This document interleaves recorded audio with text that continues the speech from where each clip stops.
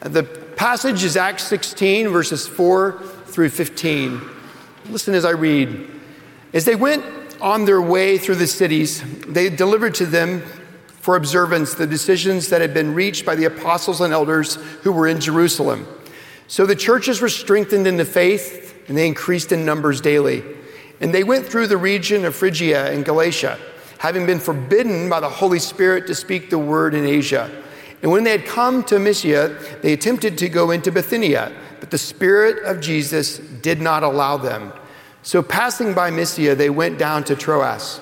And a vision appeared to Paul in the night. A man of Macedonia was standing there, urging him and saying, "Come over to Macedonia and help us." And when Paul had seen the vision, immediately he sought to go into Macedonia, concluding that God had called us to preach the gospel to them. So, setting sail from Troas, we made a direct voyage to Samothrace, and the following day to Neapolis. And from there to Philippi, which is a leading city in the district of Macedonia and a Roman colony.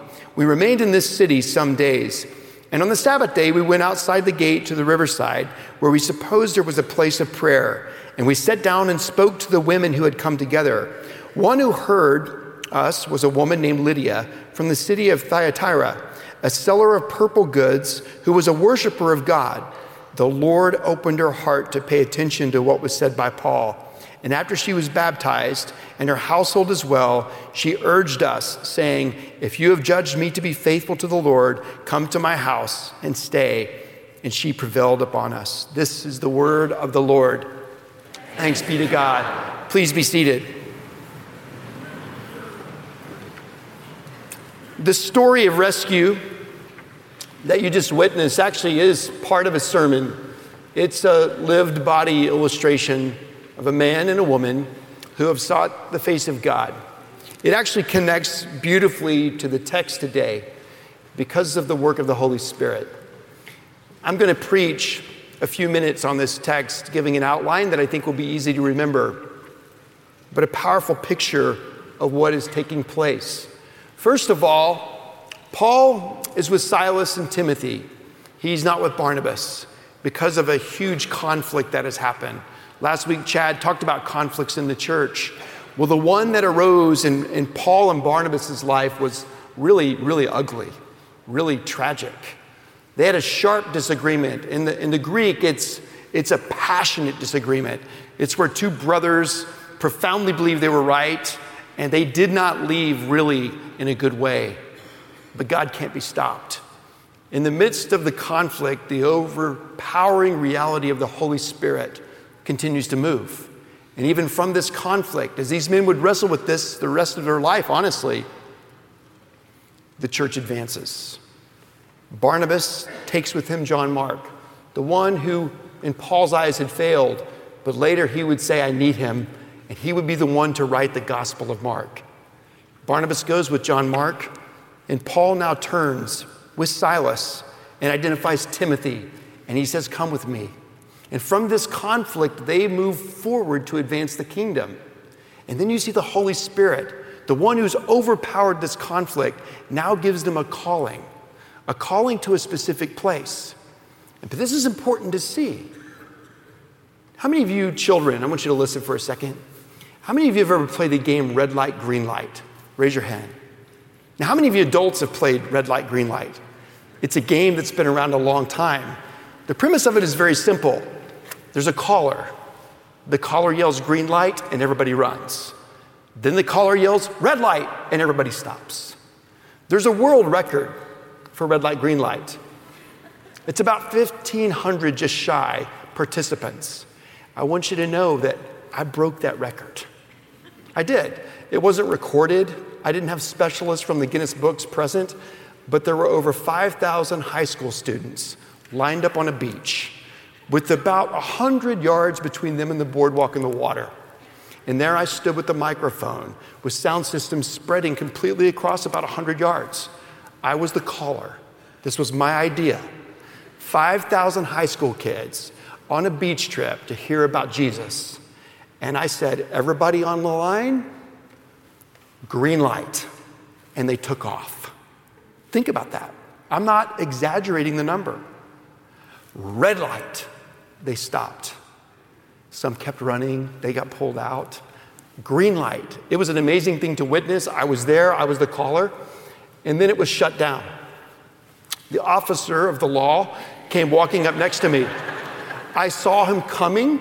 I thought what he was about to do. So one last time before I said I couldn't, I yelled, "Green light, go!" And they all ran to the water.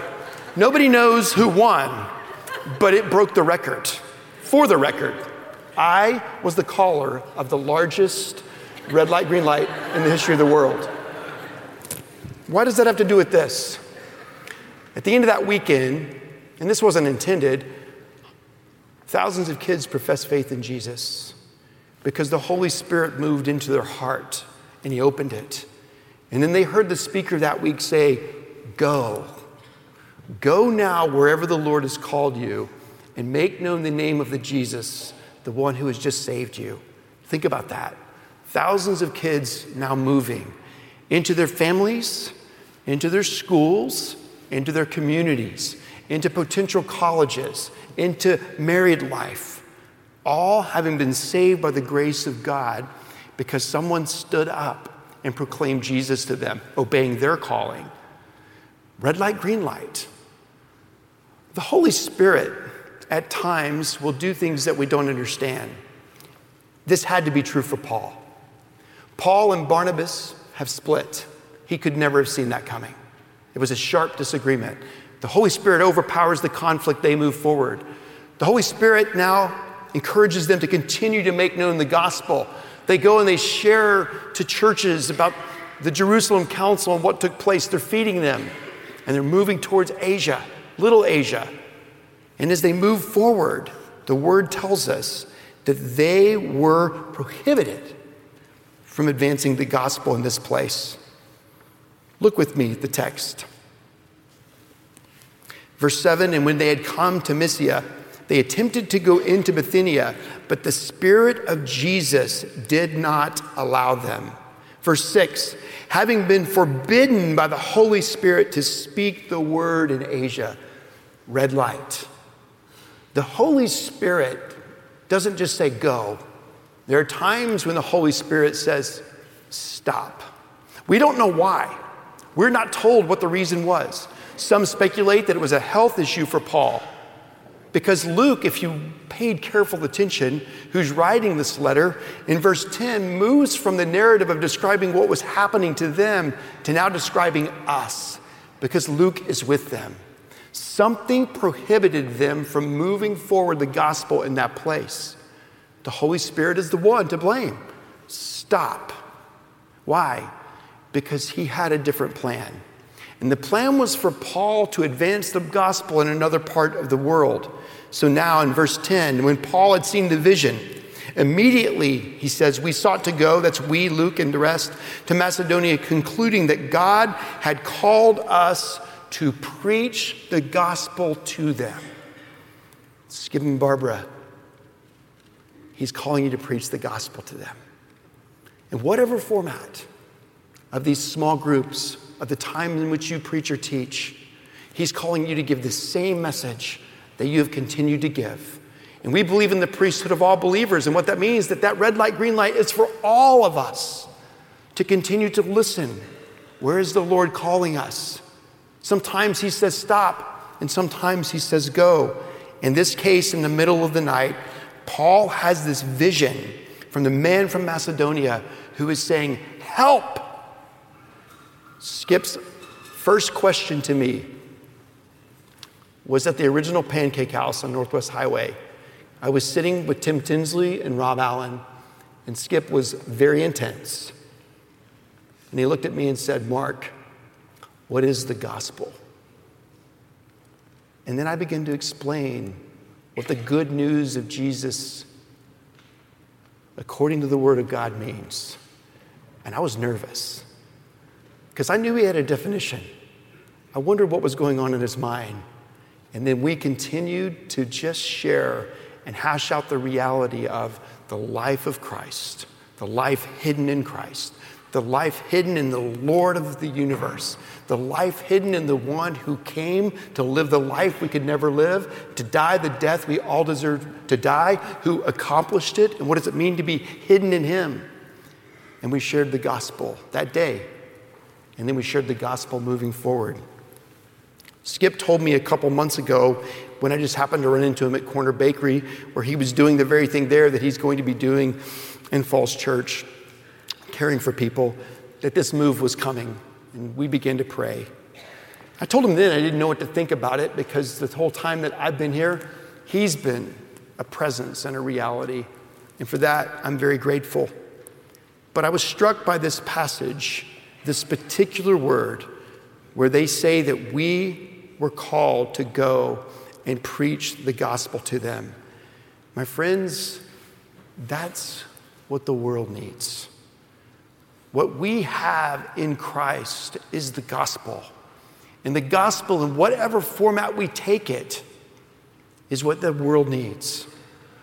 Paul had no idea when he saw the vision of the man from Macedonia that soon there would be a woman named Lydia who was seeking after God.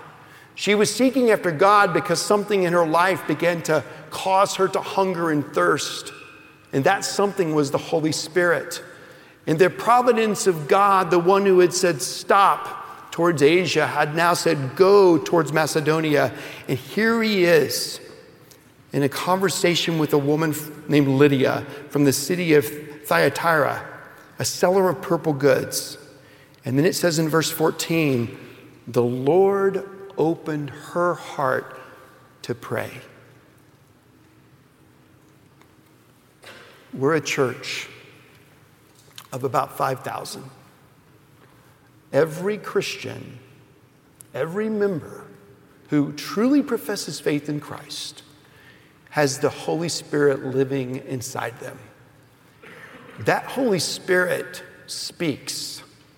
And sometimes that Spirit, the Spirit, says, stop. Not retire. Not hang it up. But stop and listen, because I'm about to give you a green light somewhere else. And when the Holy Spirit gives the green light for us to go, Paul's lesson for us is go immediately. Go immediately. Because out there somewhere, in your places of work, in the places where you shop, the man or woman who cuts your hair or makes your cup of coffee or cheers for your child's team just as you do, there are Lydias, and you don't know it. But behind the scenes, the Spirit of God is beginning to work. And it's just possible that He has put you providentially in their life, that one day you'll be able to preach the gospel to them. And they will hear about the beauty of Christ. And likely they will have already seen it through your life. And what you will witness, my friend, is the overwhelming power of the Holy Spirit to overcome the conflicts, to give you a clear calling, and to use you and to use me to open the hearts of other people like Lydia, that they may be converted. Here's the most dangerous part for us, is that we just sit on the sidelines and we watch other people respond to the red light, green light. Likely it's because we're young and we think one day I'll do that when I get my career and my family and everything else in order. Another danger is I've already done that. It's someone else's turn. If you can show me where in the Bible it says that's okay, I'll bless you. But you're going to have a hard time finding it because it's not there. The Holy Spirit doesn't say red light, stop, retire. He does say stop, but it's so we'll listen, that He might reveal to us what the next step in the journey is. And likely while we're waiting to hear the green light where it is we're called to go, He is going to reveal something more glorious about himself, something more beautiful about himself that causes us to have the fire once again of a new convert that says, I can't stop speaking about the stuff that I've seen and heard. Holy Spirit, where are you calling me to go? How are you calling me to give? Show me the green light, and he will. And when he does, go immediately. Run fast. Run like a child that wants to win that game until you hear him say stop. And when he does, he's not telling you to retire. He's just telling you to listen, wait, and then go. Father in heaven, it's a very simple text that changed the world. Holy Spirit, you gave Paul a vision, and you gave him the obedience to change direction. Lord God Almighty, do that with this body. Do that with all of your body, that we might find delight in making known the name of Jesus. We pray in your name, Christ.